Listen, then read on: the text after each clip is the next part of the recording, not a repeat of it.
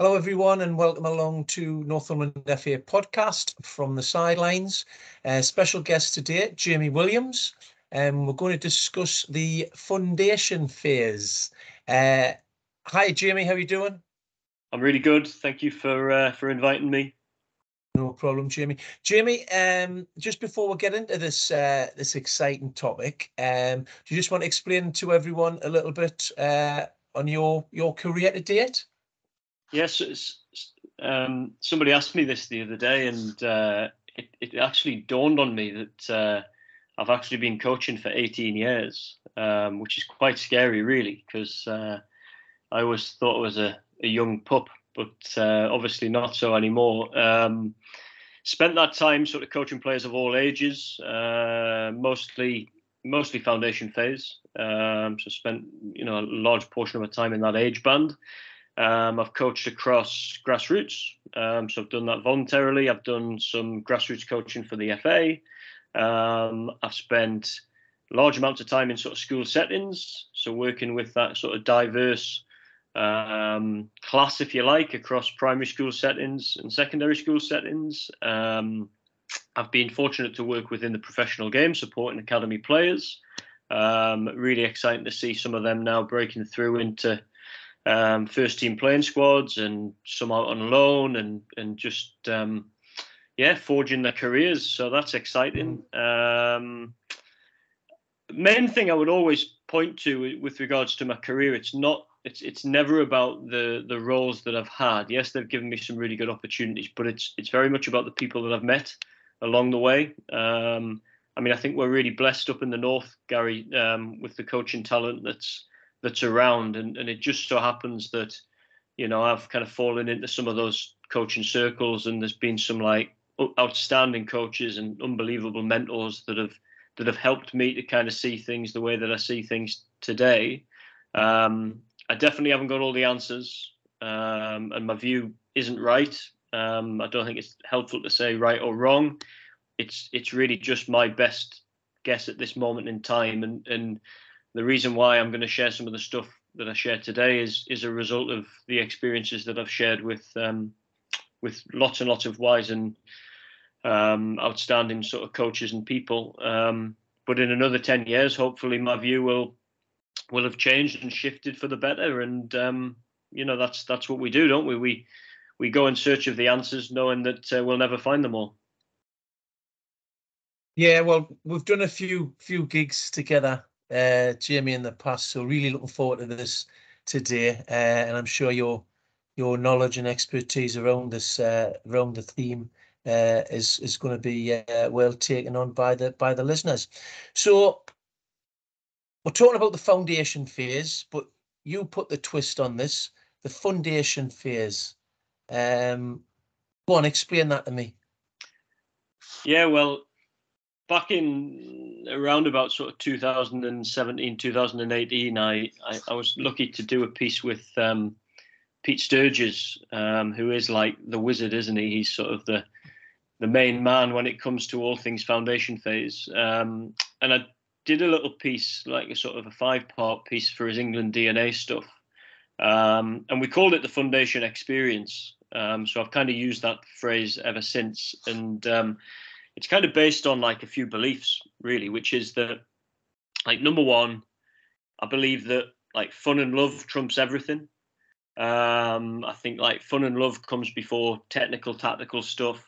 I read a piece recently on Jurgen Klopp, which talked about the care that he shows his players. So if it's kind of good enough at the top end, it's definitely good enough for the kids at the youngest age groups, and really that comes from this knowledge that children are driven by emotion. They do what the heart tells them to do, and really what they want to do. If anybody's got young children, they'll know that they kind of do what they want within reason. But that comes from like interest, joy, curiosity, because that's actually what drives their commitment to learn. So it's really important that we understand the importance of people having fun and being interested, because if we're interested in getting better, which as coaches that's pretty important to us, we know that learning takes time and commitment, and the only way that we kind of commit to something is if we give it our sort of full attention and have interest in what we're doing, because that's what kind of keeps us coming back. The other thing that's really important around learning is that children learn by doing, so actually through playing and exploring and experimenting. So again, just think about anything that like you might have learned, whether that's as a young child or as an adult. I would imagine the fun factor is pretty important, because that's what kind of draws you back again and again and again. And if we're pretty comfortable that learning takes time, then you need to keep returning to it. So you need to keep going back to sessions, and you need to keep engaging with the game. The minute that becomes not fun anymore is the minute that people will stop coming back. And if they stop coming back, there's a pretty high chance that they'll stop, or they'll disengage and stop getting better. Another belief would be that I really do believe that like a positive sport experience will and can enhance childhood. And that's how we should look at it as coaches. It's about how do we make experiences of playing football and sport for young children a really, really positive and happy memory that kind of sticks with them forever. And again, if I look back at my memories of sport as a young person, I kind of remember the good and the bad. So I remember the stuff that I loved and the stuff that excited me, and I remember the stuff that made me feel a bit sad and that I didn't so much enjoy. And the kind of stuff in the middle is pretty much lost. But if we believe in creating positive memories for young people, then fun again needs to sit at the very, very heart of it. And also the fact that actually it should be really fun for us as adults as well. So if you're a coach or an adult involved in this foundation phase, like you should be having like the most amazing days of your life as well. I mean, I've had some of my fondest coaching experiences were with children between the ages of 5 and 12, because they're just like a bundle of joy. They're like full to the brim with it. I'll share you a good little story actually, because only the other day I was out on the golf course with my son, Elliot's 7-year-old, and he was on the green. He's getting better as he kind of goes, and I was in the bushes like normal, and I was kind of behind a tree, and I was searching for my ball, and I turned around, and he was on the green, and he was just like lay down like a starfish, right? And he's just next to the hole on his back, lying down on the green. And I just couldn't help but laugh, and I just turned and smiled, because actually that is the world of a 7-year-old. You know, they're not restricted by like you know what you can and can't do. He just, for whatever reason, I was probably taking too long to find my ball, but for whatever reason he decided he's just going to lie on the green next to the hole, which of course adults just wouldn't do. But the point being is that they're a law unto themselves, but in a good way, because they operate without boundaries and without restrictions and without kind of too many kind of conformities. And I just thought it was a great example of how young people can make you smile. But you have to allow them to do it. You know, if I turned around and bellowed at him and told him that you're not allowed to lie down on the golf course, you know, he's probably never going to do that again. But the point being is it wasn't causing anybody harm. In fact, that's what he felt was the right thing to do at that moment in time. And it just brought like the most amazing smile to my face. And just to kind of conclude, again, it's that one of like, I'm not saying this is the answer. Like it's really just like my views. But I also have come to learn that there's certain things that are important to me. So like my values are front and center of everything that I do. And like one of the most important things for me is that everybody has a really good time. Like I want people to have a great time in each other's company. So again, that's why fun would be right at the front for me. You know, I don't think sports just for the few, and I don't think kids should have more opportunities than other kids. I want everybody to have a great time. So fun is like front and center. Yeah. Jimmy, what is this, or should this look like for coaches coaching in the foundation phase? Yeah, well, good question. Some stuff to think about for me would be, I always say varieties like should come first. Like, can you make it a pick and mix experience for the kids? So like try and hit them with a variety of experiences right from the off. So different formats of the game, opportunities to play indoors and outdoors on different surfaces, play futsal, play multi-sports, experiences of winning and losing. And that's a really important one, which is that we go in pursuit of trying to win games because that's what sport is. But actually, if we're interested in developing young people, well-rounded young people, losing is really important. So they need to have that experience, and it should maybe be, we should be quite deliberate around it, giving them experiences that are probably going to trip them up a little bit so that they can pick themselves back up, and you can help them learn and support them through that. I think mixed age play is really important. So actually opportunities to mix with olders and youngers is a really, really important thing to do. And if you're fortunate as a football club to have a number of different age groups training on the same training night, I would encourage you that maybe one session a term or one session a month, you might do like a bit of a mashup where older kids get to mix with younger kids, and there's just so much kind of cross-age learning that kind of goes there.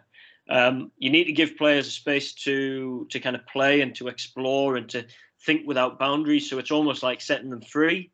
So your session should be, it shouldn't have the chains on them. It should be very much about, let's go and explore the possibilities. I was working with a group of players and coaches last night, and the focus was around designing games that are skill focused, all action, and that encouraged lots of interaction with the ball. So lots of small sided stuff. The game can be 1v1. It doesn't have to be the big version of the game. So lots of 1v1s, 2v2s, 3v3s, maybe up to 4v4. Because it's just going to increase the number of interactions with the ball, both defensively and attacking. Focus on strengths. So it pains me when I see anybody really, but particularly coaches of young people, highlighting the deficiencies and the weaknesses. Remember, a lot of these kids, just by definition, are new to the game. Focus on the strengths and celebrate the good stuff. If you score and value something, children, particularly when they're young, they'll begin to kind of display more and more of that thing. So we played a game last night which was called the Eliminator. It's probably my favorite game, and it's very simple. You score additional points for beating players, and we know that there's lots of different ways to beat players. So you might shine the torch on 1-2s, you might shine the torch on kill through skill, as I call it, but you score it. And as soon as you score it, players do it more because they want, they find a way to beat the game and to try and score points. Really important is to let kids be kids. There's a nice saying. I don't know where it came from, but it stuck with me for many years, which is that a 10-year-old is not half of a 20-year-old.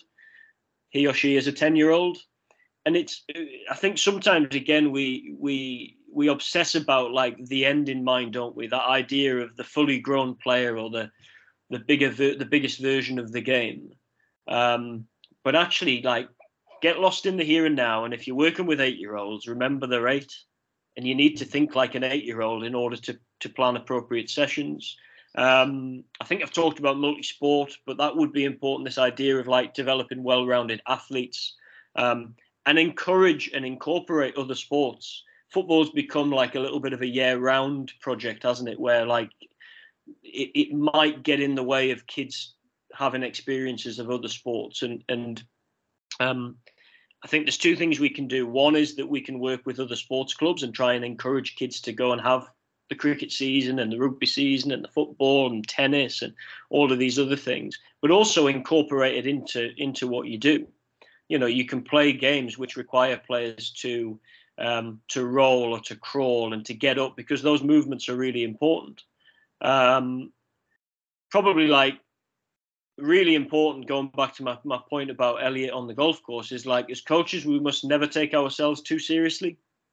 Like, smile, laugh, enjoy the ride with them.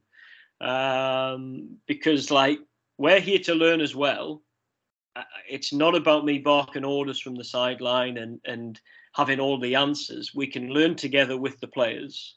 But we should just have loads of fun with the players, like smile and laugh often. And when something daft and funny happens, enjoy it, enjoy the moment.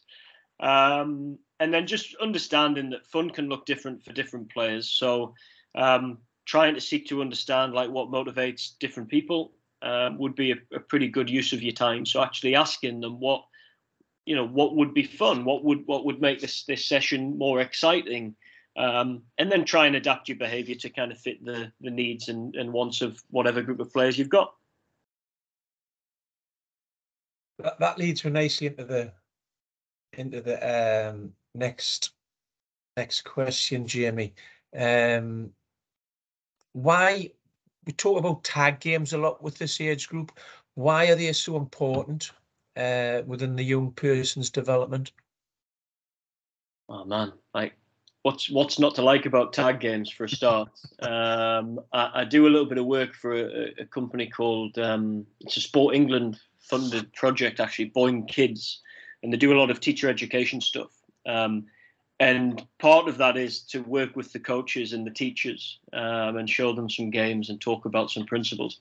And they all love tag games, right? And like adults love tag games, kids love tag games. So what's not to like? Well, what are they? They're fun, they're competitive, the environment's ever changing, they develop movement skills without children necessarily knowing that they're even practicing movement skills. I think what I love about tag games and why I think they're so important is that the players are responding to the environment in them. And that's what physical literacy is. It's about moving in response to something. And that's important to learning. So it's like there's a reason for why I move rather than being told to move. And I think you can get creative with tag games as well, like in how you design them. So we talk about incorporating different movements. One of my favorite games is called Forward Roll Tag. And it's just really simple, which is that you have some chasers, you have some evaders, and the people who are running around trying to stay clear, if they get tugged, they have to do a forward roll before they can carry on. And now I just score from the side. Every forward roll I see means there's been a tag, and the taggers might have 45 seconds to get as many points as possible. But I'm incorporating some different movements in with a game of tag. And the kids have a lot of fun when they're doing that. Another fun one that springs to mind would be like big ball tag. And I've done this with senior players as well as I've done it with the smallest ones. But if you've ever had like one of those big aerobics balls, like the kids come alive when you bring them out. But you basically have a big aerobics ball that the catchers run around with. So you might have 2 or 3 aerobics balls in the hands of 2 or 3 taggers. And the job is they've just got to try and throw this off people.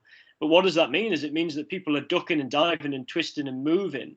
You know, the big ball, it wipes you out if it hits you, but it's not going to hurt.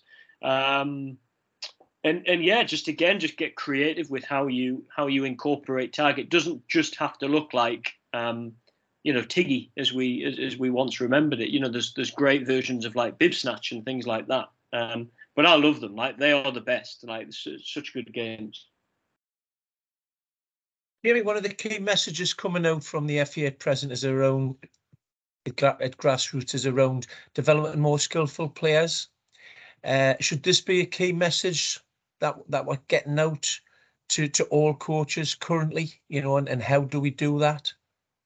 Yeah, I mean, let's imagine a game where players are more skillful. Like it's an exciting prospect, isn't it? Phil Foden gets a lot of praise at the minute.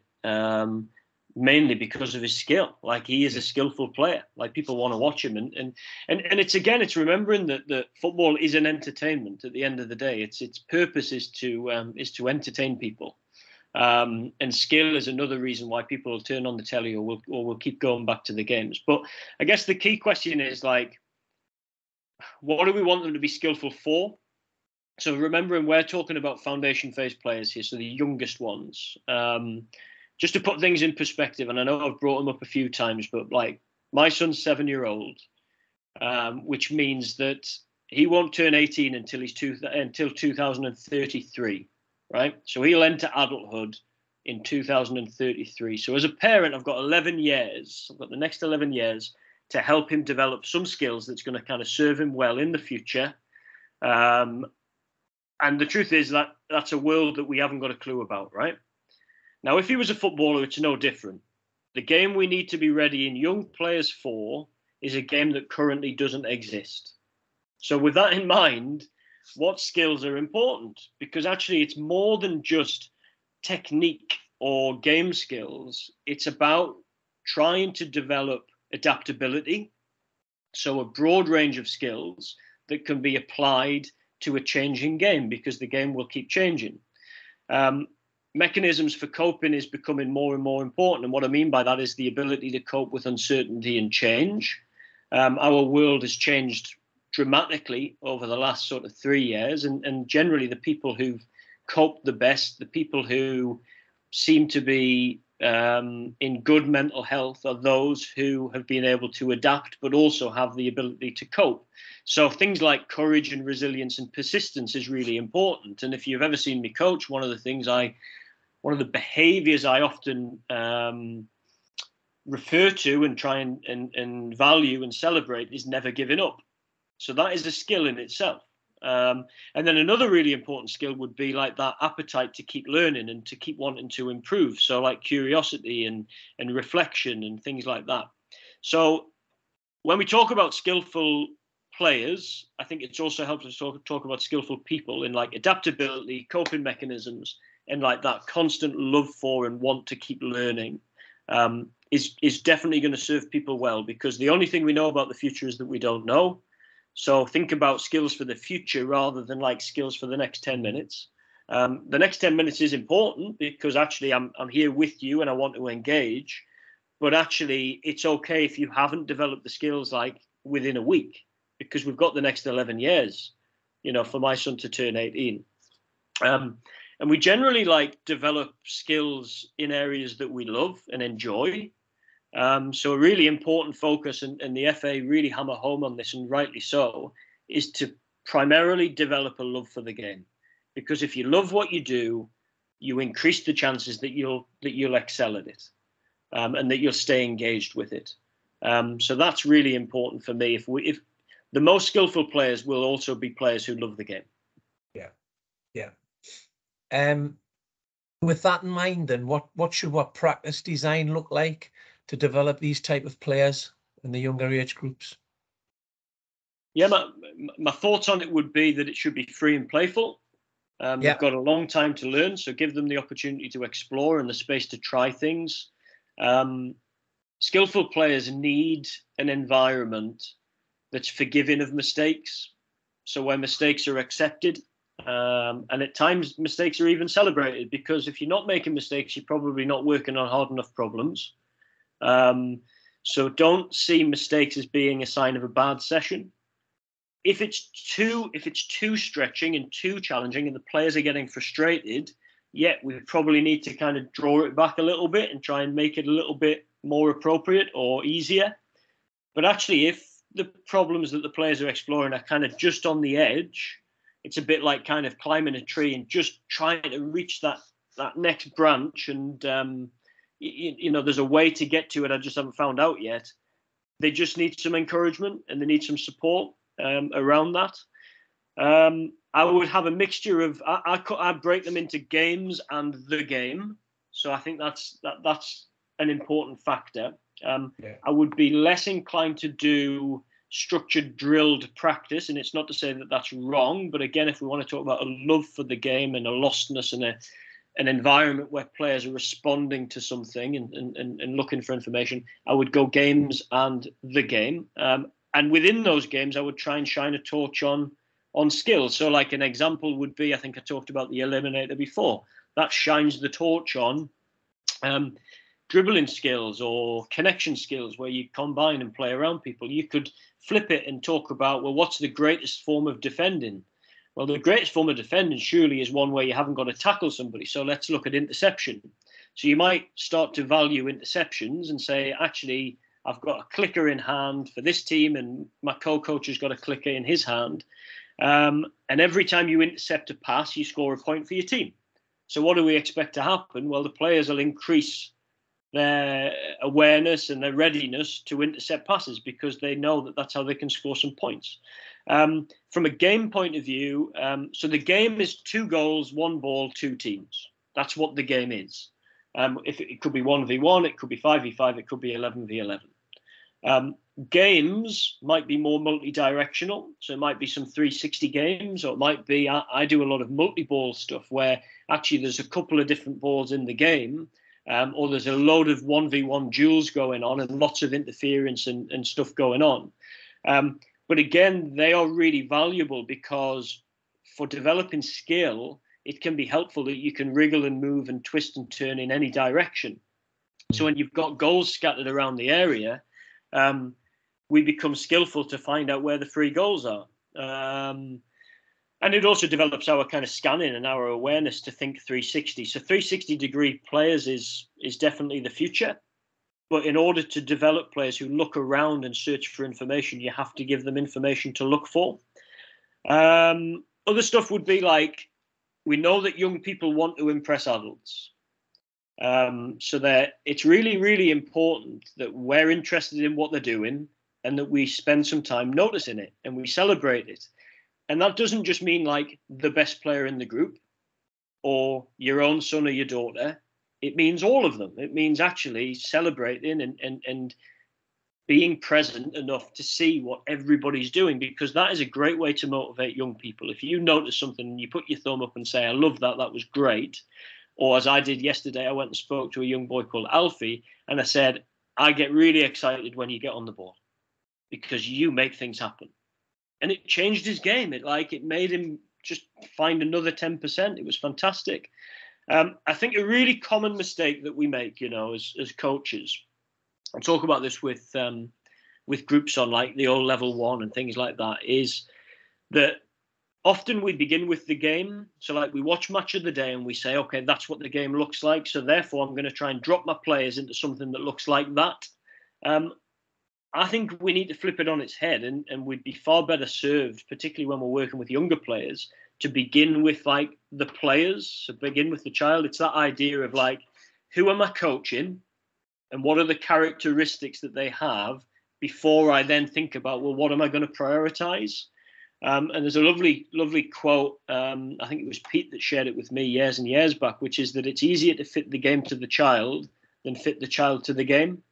And again, if we know that children are, so what do we know about very, very young players? We know that they're quite self-centered, quite egocentric. They see the ball as a toy. They want to spend time with the ball. So the idea of sharing for a 6-year-old or a 7-year-old is like, that's so alien to them.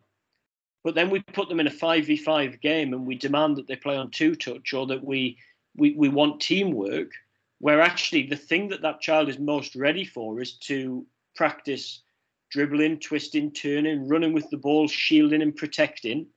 And it just requires us to adapt our practice or adapt the game that we put them into so that they can practice that more often, because it makes sense to work on the stuff that the players are most primed and ready for, rather than the stuff that we think the game requires, and then realize that when they're teenagers, we better teach them dribbling now because we're pass it, but we never really unlock the door. But you've missed your window of time where players are most motivated and the pitches are small enough to really emphasize and work on something like dribbling and skill. Which then brings us and I'll not dwell on it because I know you've recently done a podcast with Pete and he talks brilliantly about the benefits of small-sided games, but why 5v5 for 6-year-olds? We know that they want to spend that time with the ball and they're motivated to score goals. So having 9 other players on the pitch is just going to reduce the amount of touches, the amount of time, and it's definitely going to reduce my opportunity to score again and again. So play 1v1 and 2v2 and 3v3.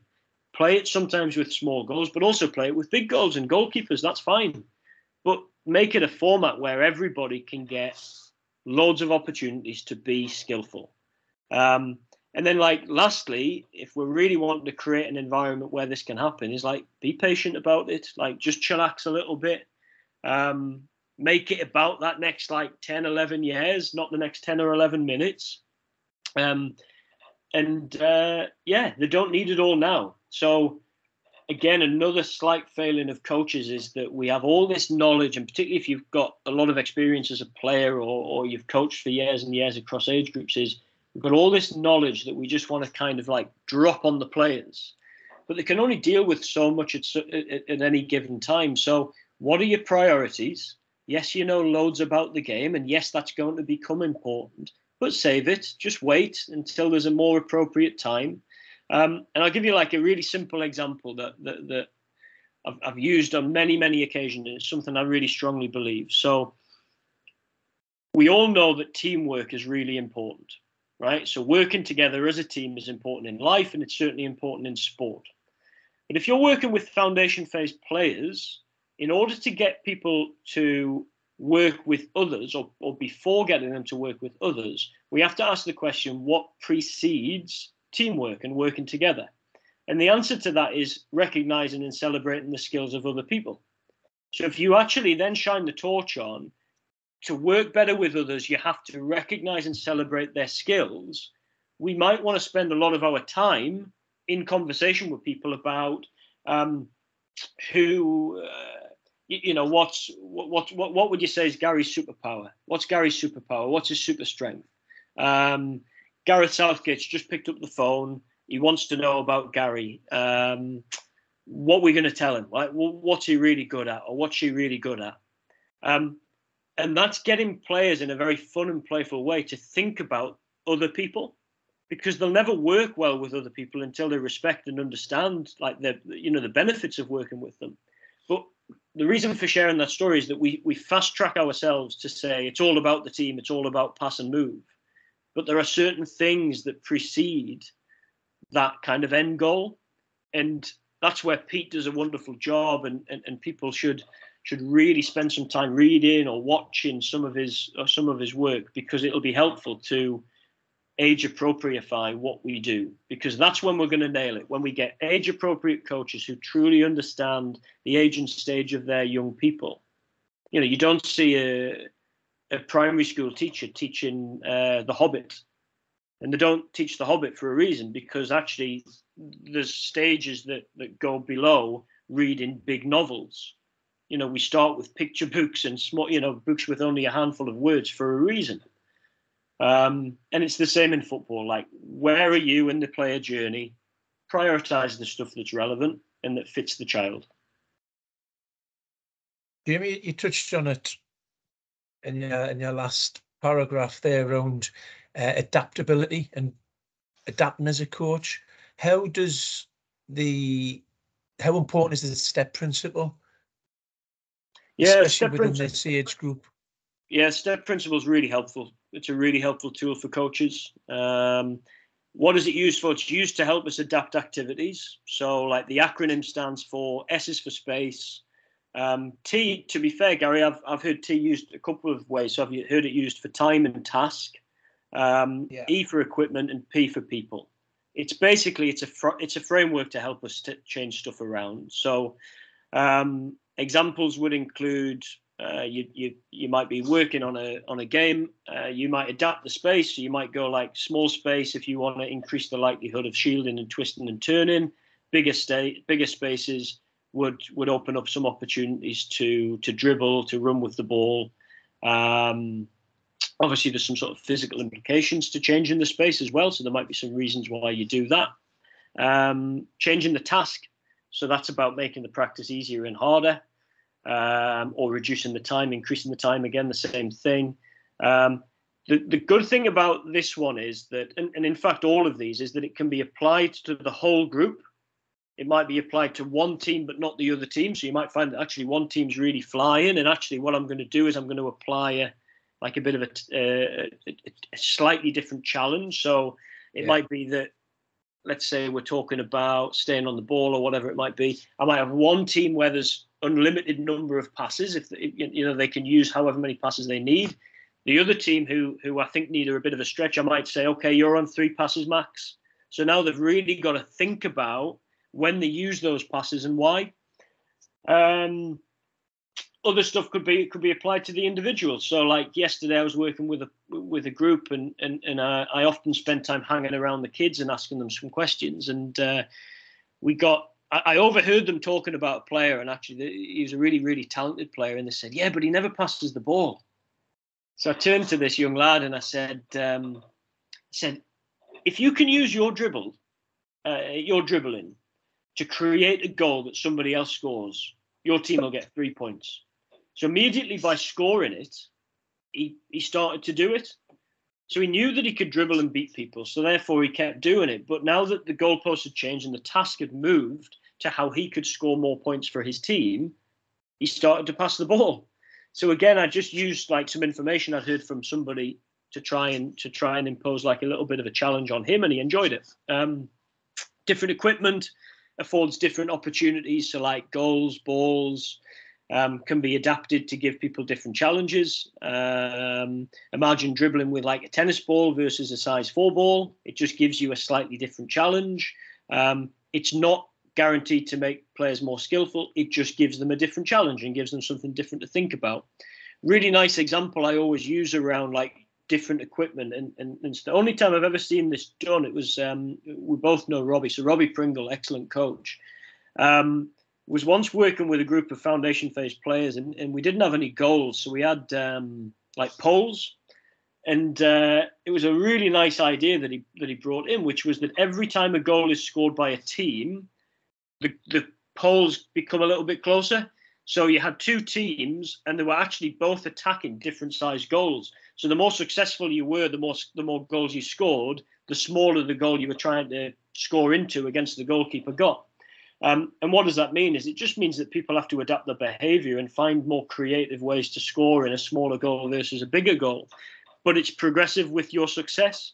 So the goals got smaller, the more successful you were being. And then people is like, who are you dueling with and why are you dueling with them? Do you play underloads and overloads? I do loads of double trouble stuff with the foundation phase, which is actually who needs a challenge. And Gary puts his hand up and says, yeah, I want a challenge. I'm ready. I say, okay, are you ready for double trouble? And Gary now has to play 1 versus 2. And it's just a nice way of stretching people and challenging. But it can also go the other way and offer support. So, yeah, the step principle is really helpful. It's kind of one of those things that whether you put it on your session planner or you just have it in the back of your head, it can definitely help us support more players to be either challenged or experience success, because in any session with any age group, that's what you're aiming for. You're aiming for every player to experience some success and to have some stretch.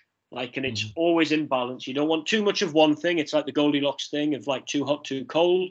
Too much success, not a good thing because you're not challenged. Too much stretch and no success, not a good thing because you're going to be stressed to hell. So Jamie, as coaches, our role at all levels, but more so with the younger players, is to inspire and engage the players to love the game. What would be your key messages from today's podcast? Yeah, key messages. I mean, you've hit the nail on the head there, which is that it's about fun and love, right? It's ultimately about how do we help as many young people, as many young boys and girls fall in love with the game so that they look back fondly on their time as a young person, but they're still playing the game that's like 65. And if some go on and achieve a career in the sport, wonderful. But if others go on and remain involved in the game for adulthood, that's equally wonderful. There's not one, neither of those is better than the other, if that makes sense. It's about achieving your goals and achieving your potential, and different people's potential falls in different ways. Some key messages around that would be, I think we touched on it before, start with the child in mind. So really start with like, who is it that I'm coaching? And what do I know about them? What are the characteristics? What are the motivations? Because that should inform what it is that we're going to learn and what we're going to work on and how I'm going to support them and coach them. That idea of like future skills. So can you coach tomorrow, today?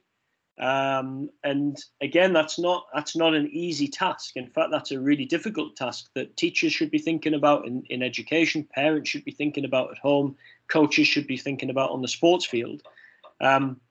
What skills and what learning is going to serve these people well for a world that does not yet exist? And again, we touched on those earlier around like adaptability, that ability to kind of cope and survive with stuff. And yeah, just a love for learning. Like learning is, or my model of learning is that you have an experience of something, you reflect on the experience that you've had, and then you've got a choice of whether you stick with the behaviors that you've done or you adapt them. And then you have another experience. It's like the boxer, right? So boxing's a great feedback sport because if you get punched in the face, it hurts. And it quickly sends you back to the gym to work on your stance or your guard or whatever it might be, how quick you move your feet, because you don't really want to get punched in the face again. All right. But it's just good feedback. Like getting punched in the dish is not a failing. It's just feedback from the sport. And then you go back and you adapt, right? And all of those things will serve a boxer well in the future. Same for sport. If children are interested, that's generally when learning happens. So focus on interest and fun. How do we measure all of this? I would measure smiles and laughter. That would be really important to me. And another measurement would be are the players coming back? So that's pretty key. And just have fun with your players. Again, like I hear lots of stressed out coaches who say like, oh no, I've got a session tonight and they drive me mad. Well, maybe we need to kind of release our inner child a little bit more and almost kind of get lost with the kids that we're working with. You know, it's like me and Elliot on the golf course. Like I just had loads of fun, like seeing him, you know, make mistakes and have a go and try things. And the same should be true of us all, really. And yeah, I mean, that would kind of be my advice. It's like it always kind of comes back to it is their game at the end of the day. It's our game in the sense that we're involved because we love it, but we're involved in coaching because we want to give back to the player. Yeah, and play is really important. It's about getting out of the way and offering some support and adding value when you can. But let's help everybody enjoy. You know, let's help them enjoy their experience of being young, being free, and being active. And yeah, we've got some great inspirations out there locally. We've got some great inspirations out there nationally. So I haven't got all the answers for sure. I would check in and listen out to, you know, all the different episodes of this podcast because there'll be some golden nuggets in everybody's work. And if we have that kind of learning mindset as coaches to want to keep improving for our players, then our players will get better and they'll become more skillful and they'll have a better time. So yeah, that's it for me in a nutshell. As always, Jamie, brilliant. Great to have you on again today, Jamie. Thanks very much for sharing all that with us on Northumberland FA podcast from the sidelines. It's my pleasure, Gary. Thank you.